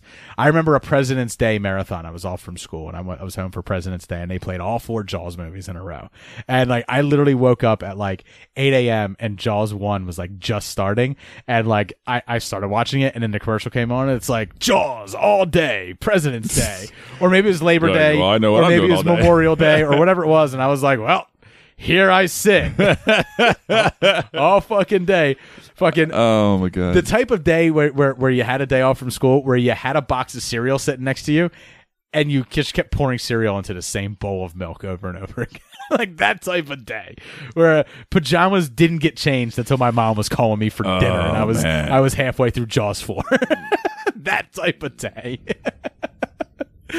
But anyway, no, Transformers, man, because it had a promising first movie. I think, at least, I wasn't in love with it when I saw it, but like growing up as a kid, Transformers, it was always more my brother's thing, but like I always got it. I always liked it. So I really liked it. Yeah, and I think it was really well casted, and they had really good effects that was cutting edge at the time, and I thought it was a nice marriage with Michael Bay. And it had a narrative that you could follow. But then we get into 2, and the narratives start getting more money, and 3, and then 4, and then 5. Very much aware of itself. And then we're just like, I don't even know what I'm watching anymore, and it's like, well, it's not for you, it's for the international market. That's why half of the movies are taking place in China now. And I was like, that's fine. I get the international dollars. Why does that mean it can't have a cohesive story? Why does it's a Michael Bay movie? It's an action movie, and it's... I think and 2 lost me at the moment where the giant one comes to life, and it has 2 wrecking balls for its nuts, and Skids and Mudflap are like, it's completely racist characters. I know. It's so bizarre. I'm not with this, and I don't even think as a society we were as woke back then as we are now. But no. Even then, it was that's how racist these characters were. Is that it was too far then. And you even could tell. I mean, they weren't getting lambasted for it, but like people were aware. It was so aware. It was like too far then. I was like, you might as well have just made 2 Transformers with blackface and big red lips. You fucking monsters. I'm telling you. It was so. I mean, I watched it and I was just like, I guess I'll watch the 3rd one, and like that's when it all just started getting worse. And I don't know why I keep watching them. I think it's like the reason like people used to listen to Howard Stern when they hated Howard Stern, because they're like, I want to see what crazy shit this motherfucker says now. I think so. That I could be more enraged. I think so. And that's why I keep watching them, because it's like I want to get more enraged over this. It's like people in politics too, you know. And then they almost saved it with Bumblebee. Bumblebee was okay because it gets into Gen 1. Confession, I still haven't seen it. It's fine. Watch it. I feel bad. I want to. I just have a difficult time putting it on. I don't know why. And of course, Jay should hear me saying it's fine and know that he's watching a C+ movie. Like that's when I say it's fine. It's C+. Yeah, you won't hate your. I don't care. I'm gonna still watch it. You won't hate your 2 hours. I'm gonna still watch it. Haley Steinfeld's charming as always. So. Always. But that's going to do it for our list. So if you guys have any top 5 worst franchises and you want to bring them up to us, you can reach out to us on our social media. I am on Twitter @SuperMoviePod. I'm also on Instagram, SMBDave on there. Jay, where can people reach out to you? Indeed, I am on Twitter, J_SMB, and Instagram, SuperMovieBros. I already gave everyone a Patreon link, so I'm not gonna say it here. If you wanted to join, you would have done it by now. You don't love us that much. That's fine. That's fine. I'm used to not being loved. Please love us. But if you don't want to join hotline, leave a voicemail. If you don't want the Patreon, and you don't want more episodes, you don't want more content, but you want us to continue doing the show, you want to show us how much you appreciate at least getting us on a weekly basis that may not be as on schedule as it used to be, because fuck it, I'm raising a kid and I'm working a full-time job. Stop being so insecure about that. I know, it's just so hard. It's so hard. I used to be so on point getting it out. Oh my God, you drive me crazy about that. I drive myself crazy. I lose sleep over when I can't edit this podcast on time. It blows my mind. Anxiety for sure. But anyway, please leave us. Please leave us a review. Write us a review on Apple Podcasts, and then of course we are part of a network. We are part of the Age of Radio podcasting network. So make sure that you head over to ageofradio.org. You can check out all the great shows that are part of the Age of Radio podcast. You can go to our page over there and you can listen to every single episode of Super Movie Bros podcast on there. And of course, you heard Beard Brother Dylan. He left us an extremely long voicemail, just so long. 3 minutes is just it's excessive, but you can leave us a voicemail too, and you can make it as long as you want, and clearly we will play it regardless of its length. Don't dare say that. And of course you can reach out to us at 267-590-9042, or just send us a voicemail message through email, record it, and then send it over supermoviebrospodcast@gmail.com. I want to thank all of you guys for listening. Have a great one. Cheers.